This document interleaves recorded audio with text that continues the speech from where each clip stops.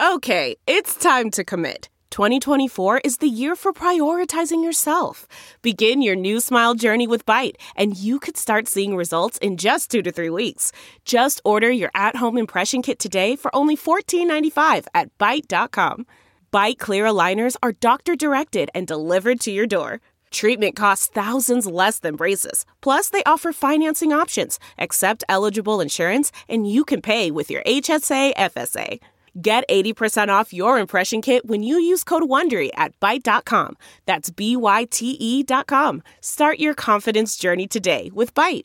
Delve into the shadows of the mind with Sleeping Dogs, a gripping murder mystery starring Academy Award winner Russell Crowe. Now available on digital. Crowe portrays an ex-homicide detective unraveling a brutal murder he can't recall.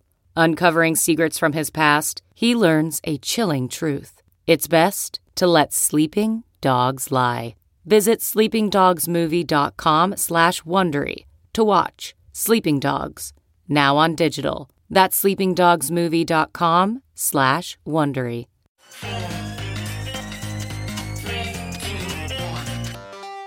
Welcome back to The Breakdown with me, NLW. It's a daily podcast on macro, Bitcoin, and the big picture power shifts remaking our world. The Breakdown is sponsored by Nexo.io, Circle, and FTX, and produced and distributed by CoinDesk. What's going on, guys? It is Sunday, October 2nd, and that means it's time for Long Read Sunday. Before we get into that, however, if you're enjoying The Breakdown, please go subscribe to it, give it a rating, give it a review, or if you want to dive deeper into the conversation, come join us on the Breakers Discord. You can find a link in the show notes or go to bit.ly/breakdownpod. Also a disclosure, as always, in addition to them being a sponsor of the show, I also work with FTX. All right, folks, welcome back to Long Reads Sunday. And this week, again, I think that we are going to focus on threads from Twitter. I mentioned this before, but the original Long Read Sunday, when I first started using that name to describe content, was a thread of threads on Twitter. I started it in early 2018, more than 4 years ago. And really what I noticed is that there were so many great threads on Twitter that had everyone chatting about them and talking about them for a day or even some number of hours, but then were pushed down by the relentless pressure of new content on the feed. Threads were really powerful because you got more of people's thoughts. There was room for more analysis than you'd get from a single tweet, but they were much less imposing and difficult to compose and easier to start than writing a full essay.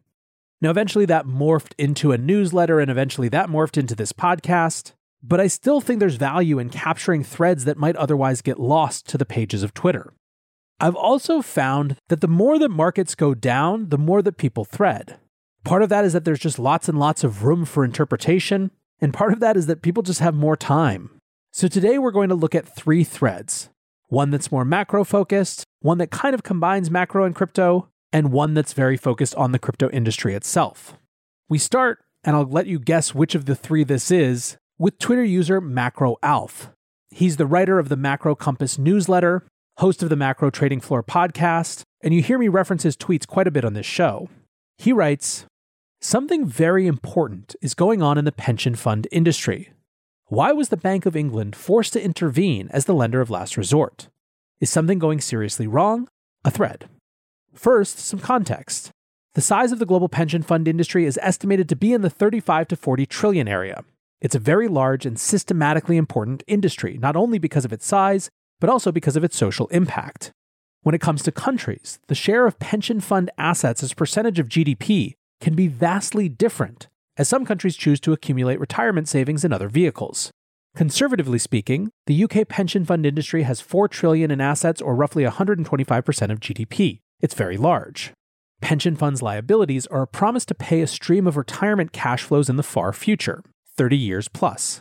This organically exposes pension funds to 30-year plus interest rate risk, which needs to be hedged, at least to a certain extent. Pension funds must also generate returns. To hedge interest rate risks, swaps are a very convenient instrument. A receiver interest rate swap is nothing else other than an agreement to receive cash flows at a fixed rate against the obligation to pay cash flows at the prevailing floating rate over time. The trick is, swaps don't require any principal investment up front. The beauty of a swap is that there is no principal investment up front.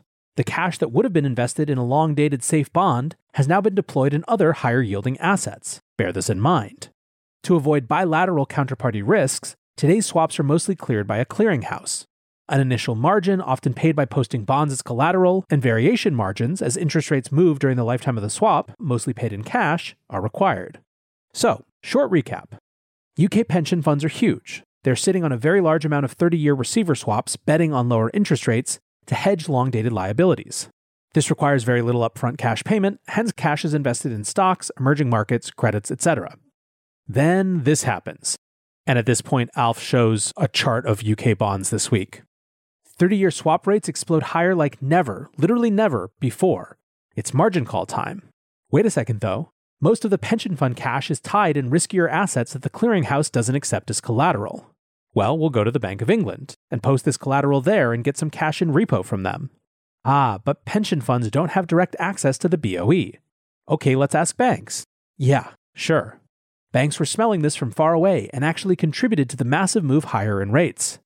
If I know my client's risk of insolvency will move higher as rates move viciously higher, as a bank, I am likely to hedge some of my risk and position for that. I can buy some OTM options, payer swaptions, and as rates move up, I will exacerbate the problem and make money.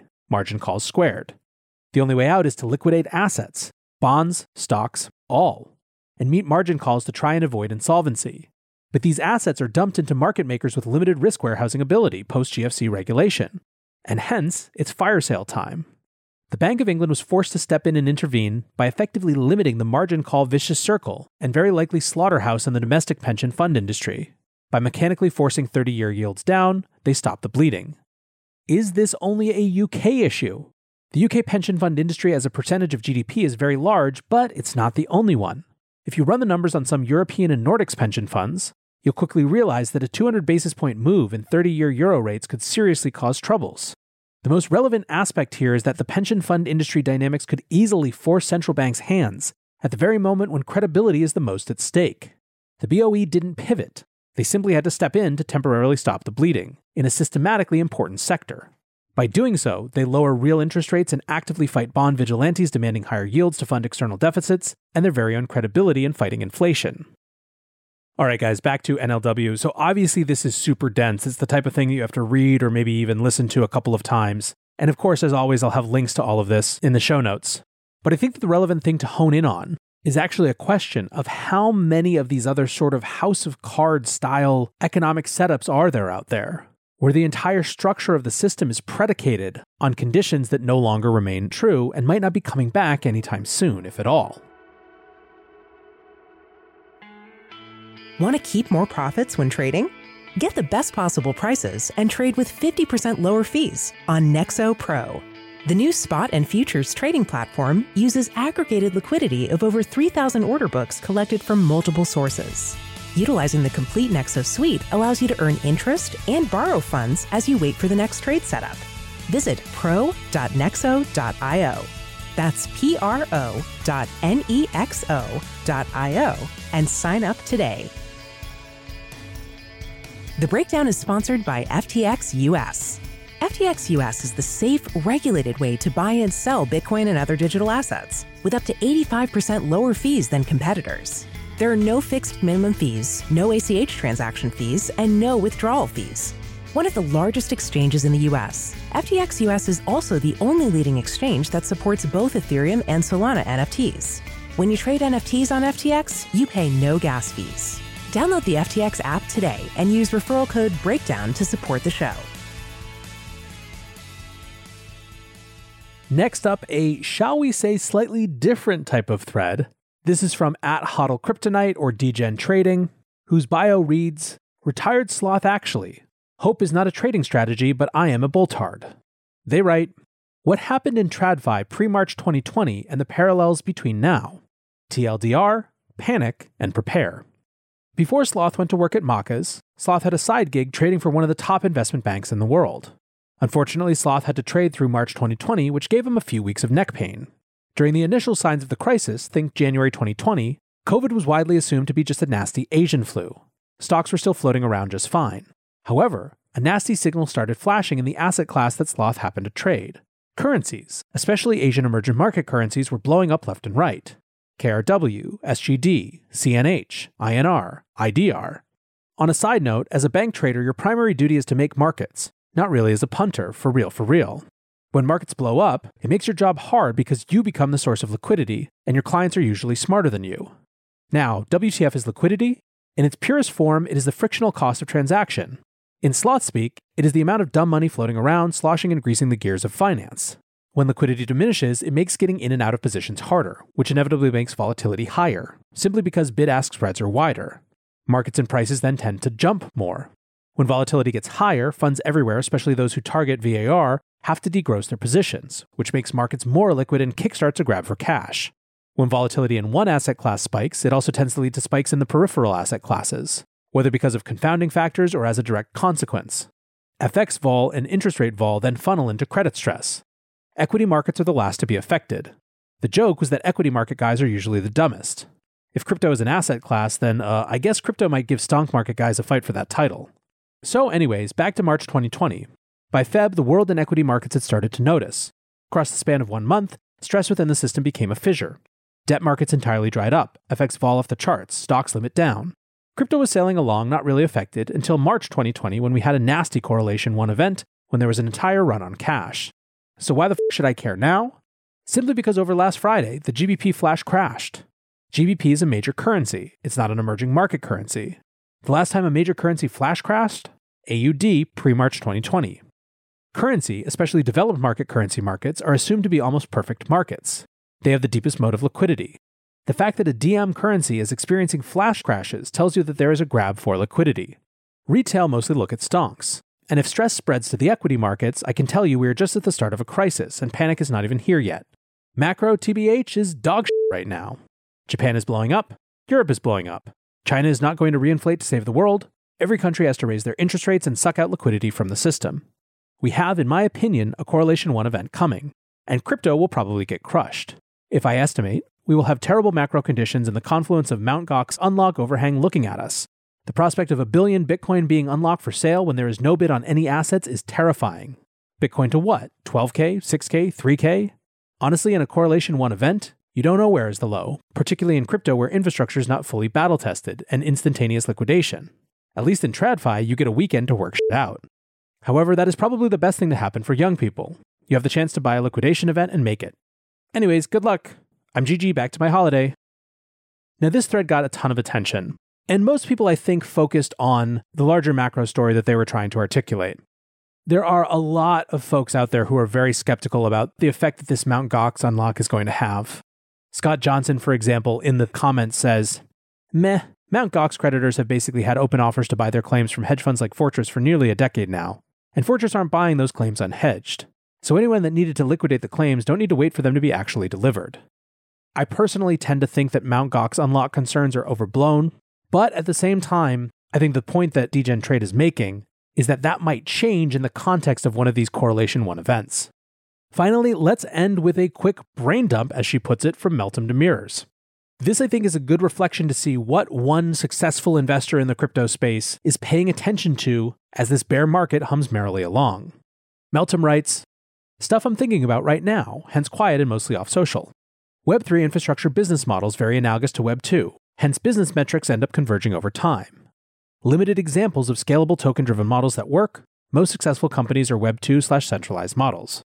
Next, most profitable businesses in crypto outside of Interchange is selling services to venture-funded cryptocos. Hosting and Web3 infrastructure will be a huge category, but custom SaaS growing rapidly, especially in cybersecurity, compliance, and legal tech. AWS dominates startup spend by giving credible early-stage companies $150K in credits and building strong lock-in. Whoever spends their way to this strategy in crypto infrastructure will dominate. Microsoft and IBM tried in 2017.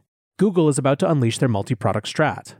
Next, lending pools were helpful for liquidity aggregation, but don't make sense long-term. In current environment, P2P lending platforms that enable aggregation of customized loans into loan portfolios built using custom risk parameters will dominate. Customization over aggregation. Next, crypto products need better bundling. Constructing your own crypto ops and backend stack is brutal and cost-heavy right now. Unsure if it will be M&A or channel partnerships, but too much is unbundled from a price perspective and cognitive overload perspective. Next, very few companies have invested in building effective sales and marketing teams that have technical competence. seeing high churn and poor NPS from companies who enjoyed free media during the bull market, but now have to acquire and retain users and customers. Next, NFT projects will launch their own marketplaces, their own front-end products and platforms, and if they can, their own chains. Once you run out of stuff to sell or your audience runs out of cash, you need cash flow. As a follow-on, NFT market microstructure is still being formed, but will be an even bigger category than DeFi as the universe of assets represented as NFTs grows. Liquidity aggregation will be key to winning.